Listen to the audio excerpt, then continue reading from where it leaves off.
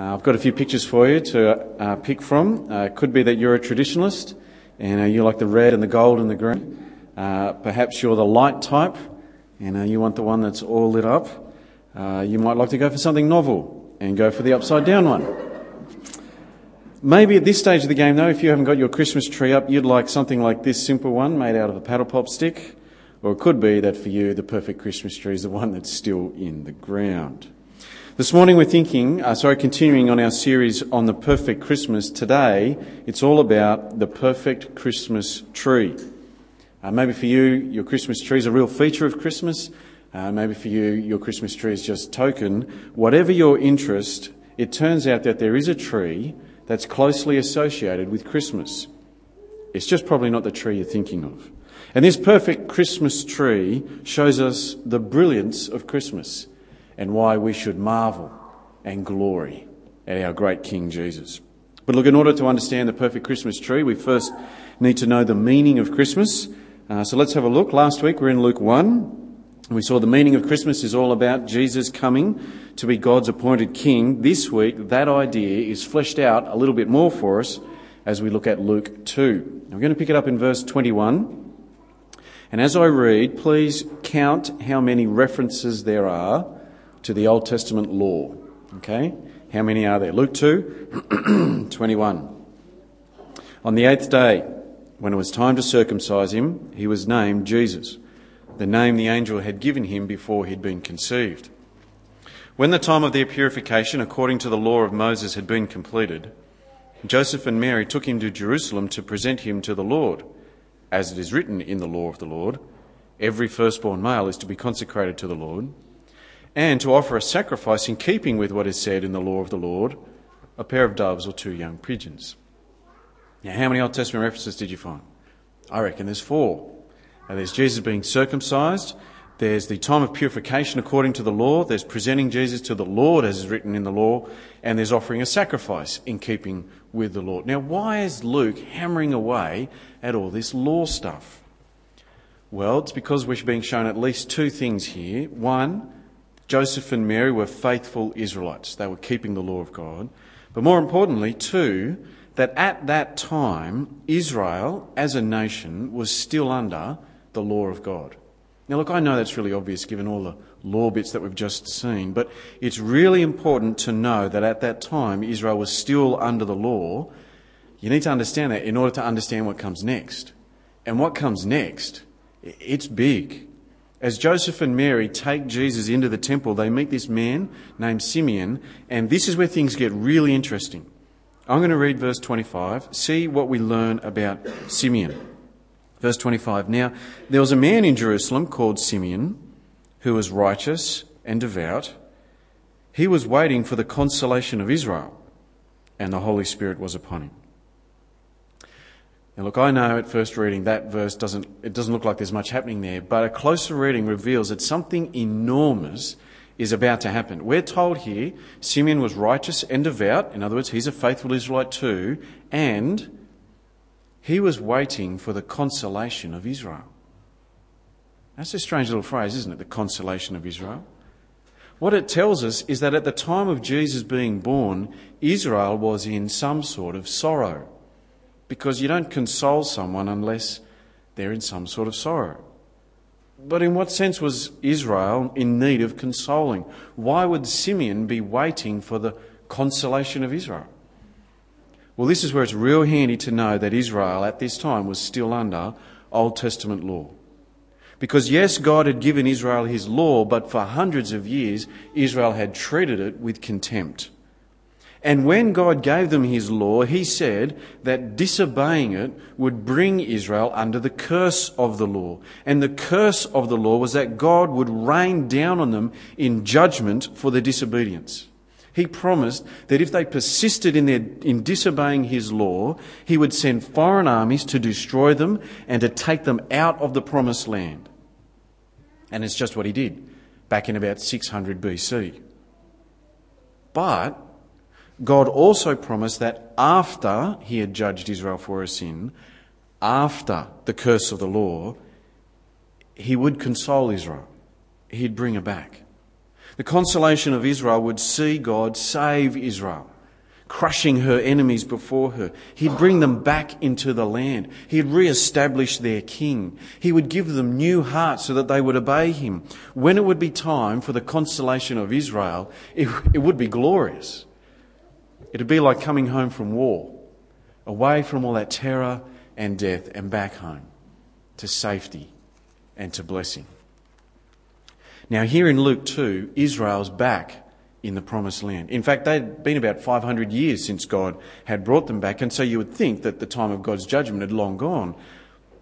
But remember, Simeon is still waiting for the consolation of Israel. Israel might be back in the land, but she has not been consoled. The great promises of God, of what life would look like when the curse of the law was lifted, those great promises hadn't come true yet.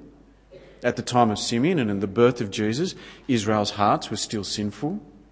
Israel did have a king, but he was a Roman king, the emperor, Caesar. And so their enemies weren't crushed. In fact, their enemies were their conquerors. When Jesus was born, Israel was still in sorrow, still under the judgment of God, still under the Old Testament law, still under its curse. Now, it's all been bad news so far. But in verse 26, things start to look up. Because not only was Simeon waiting for the consolation of Israel, he'd also been told by God that he would see the one who would bring the consolation about. That one day Simeon would see the Lord's Christ, the promised King, who would save Israel. And we're told from verse 26 that one day had come. Verse 26. It had been revealed to him by the Holy Spirit that he would not die before he had seen the Lord's Christ. And moved by the Spirit, he went into the temple courts. When the parents brought in the child Jesus to do for him what the custom of the law required, Simeon took him in his arms and praised God, saying, "Sovereign Lord, as you've promised, you now dismiss your servant in peace, for my eyes have seen your salvation, which you prepared in the sight of all people, a light for revelation to the Gentiles and for glory to your people Israel." In the words of Simeon, we here have the meaning of Christmas. He's telling us the incredible significance of the birth of Jesus. Simeon sees baby Jesus, which means his eyes have seen God's salvation. The time for the consolation of Israel has come. The birth of Jesus heralds that the curse of the law, God's judgment, was finally going to come to an end. But did you notice that the salvation is to be for more than just Israel? In verse 32, God's salvation will be a light for revelation to the Gentiles and for glory to your people Israel. These words about Jesus being a light for the Gentiles, they're reminiscent of Isaiah 9 and Isaiah 42 and Isaiah 49. And in those chapters, Isaiah, he speaks of a time when God's salvation would swarm over the face of the earth, that it would be too small a thing for his chosen one to just save Israel. God would make him the Saviour of the world. And with the birth of Jesus, that time has come. That's the meaning of Christmas. God's King has arrived to usher in God's global salvation. I want you to imagine that you've travelled back in time to the 18th century. You're still you, but you're back now living in a village in the 1700s. And you're talking to people in the marketplace in the 1700s, and you're trying to describe plane travel across the world. And so you speak of getting into this massive metal container, this huge thing that weighs hundreds of tons, but it can move at hundreds of kilometres an hour. So fast it can actually get off the ground and stay up in the air. And it can travel in the air for about half a day, and you end up all the way over the other side of the world, and this thing can land without crashing. Now, assuming that the people you're talking to don't think you're a raving lunatic, this plane travel thing you're talking about sounds fantastic. But they're going to be asking, how on earth is it possible? They've never seen anything like it. It sounds amazing, but how could it happen? Now, it would have been a little bit like that for Joseph and Mary. What Simeon spoke of sounds amazing, but how could it happen? that their little baby boy, he's the long-awaited Christ? That God's judgment on Israel was finally coming to an end, and that his salvation is so good that it can't be just contained to Israel. It's going to spill over into the nations. It sounds fantastic, but how on earth could that happen? Well, this is where the tree fits in. Up on the screen are going to come some words from Galatians chapter 3. Now, in this chapter, the Apostle Paul has been speaking about being under the curse of the law. That Israel, and really anyone else who wants to try and keep the law, that they will only ever be under God's judgment. They will only ever be under the curse of the law because no one can keep the law. But then in verse 13, we learn how Jesus saved Israel from the curse of the law, and he did it with a tree. So up on the screen, Galatians 3, verse 13, when Paul says us, he's speaking as an Israelite, okay? Verse 13, Christ redeemed us, that's Israel, from the curse of the law by becoming a curse for us. For it is written, cursed is everyone who is hung on a tree. Paul says that Israel was under the curse of the law, but that Christ redeemed them from the curse of the law by becoming a curse for them when he hung on a tree. When he died on a cross, Christ endured their judgment for them, and so brought God's judgment to an end. And so any Israelite who turns to Christ Jesus, they receive God's consolation. But look, the real kicker of all of this comes in verse 14. Because so far it's all about Israel, and we're not Israelites. But remember Luke 2? The consolation of Israel? So big, so good, can't be contained to just Israel. Well, here comes verse 14, again on the screen. He redeemed us, that's Israel, in order that the blessing given to Abraham might come to the Gentiles through Christ Jesus, so that by faith we might receive the promise of the Spirit. The startling news here is that the death of Christ on that tree was not just for Israel, but for Gentiles as well.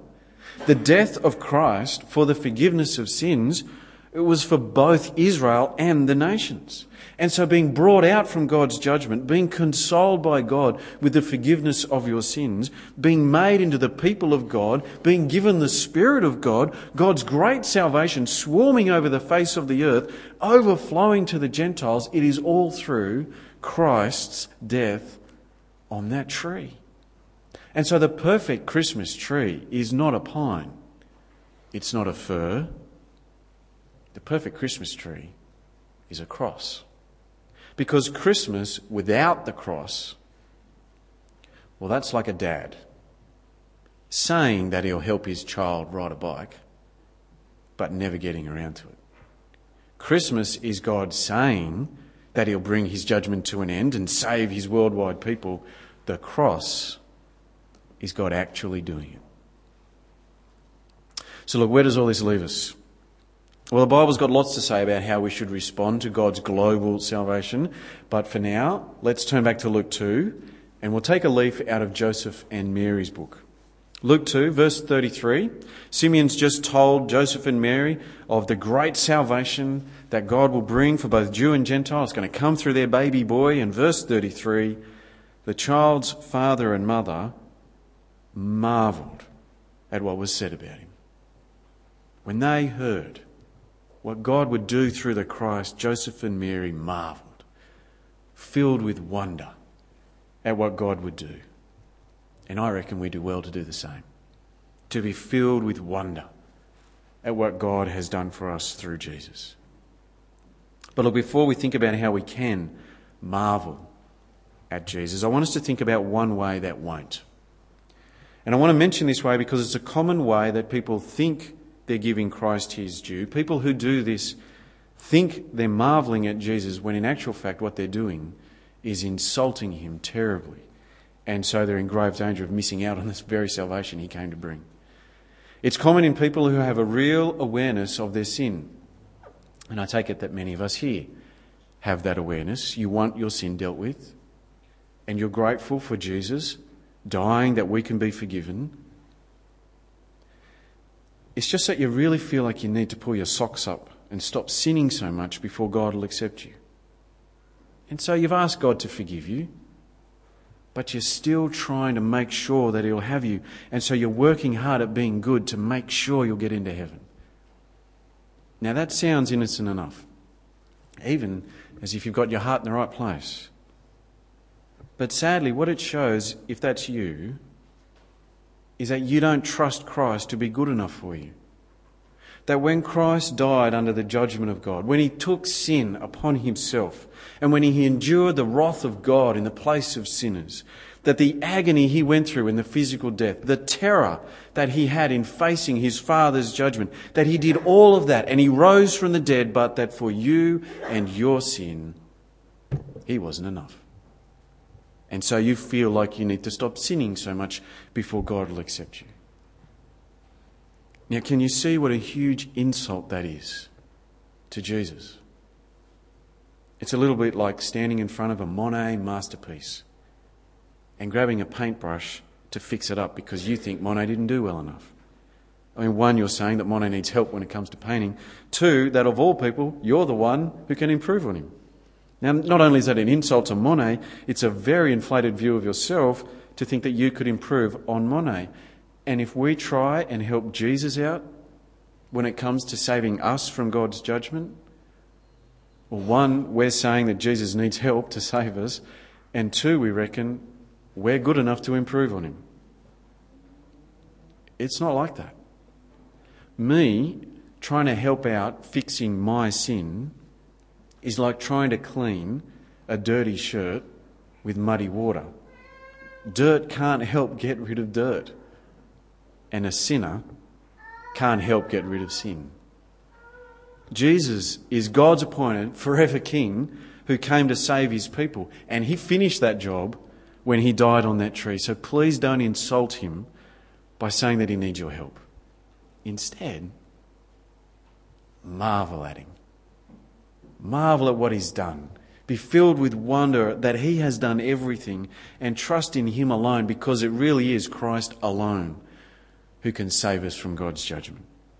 And so in this week before Christmas, let's marvel at Jesus. Make a deliberate decision this week to spend time remembering what Christ did for you on that tree. Now look, I know there's going to be a lot on. Final preparations for Christmas, it can get really hectic. But remember last week? Perfect preparations for Jesus coming to be King is to be humble before Him. And so this week, spend some time humbly reading God's Word and marvel at Jesus and the salvation He's brought. Listen to God speak to you of His Christ as you read His Word. And in your prayers, spend time marvelling with God at what He's done for you in Jesus. And look, if you're in a family or you live with other people, do this with others. Do it together. Share in the wonder of Christ crucified to save you. Together marvel at the love and the power of God, that Christ would endure God's judgment against our sin. If you're parents, impress on your children that the real joy of Christmas is God's great salvation through Christ dying on a tree. Sing songs together. Read the scriptures together. Pray together. And look, if you're a child at home, don't let your parents get too flustered with all this Christmas stuff that goes on. You remind them that Christmas is about Jesus come to bring God's judgment to an end.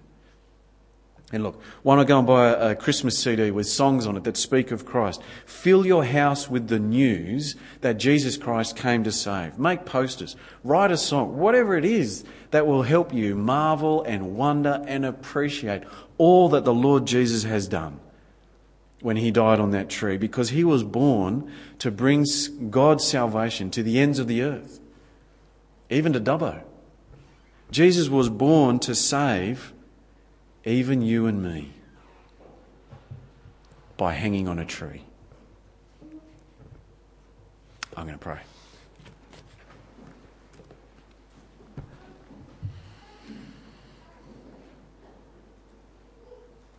Heavenly Father, we are truly humbled and filled with awe and wonder that You sent Your Son born as a baby boy to grow up and die on a tree. Not that he deserved it, but Father, in love, he went to the cross that we might be saved from your judgment, forgiven of our sin, given your very Spirit, made into your people, guaranteed of eternal life, all because your Son hung on that tree. So, Father, we thank you, we praise you, we glory in your Son and his goodness and his mercy and his kindness. Father, thank you for your love of us in your Son, Jesus. And we pray that this week, but not just this week, all of our days, we would marvel in humble gratitude at the great King Jesus. And we pray it in his name. Amen.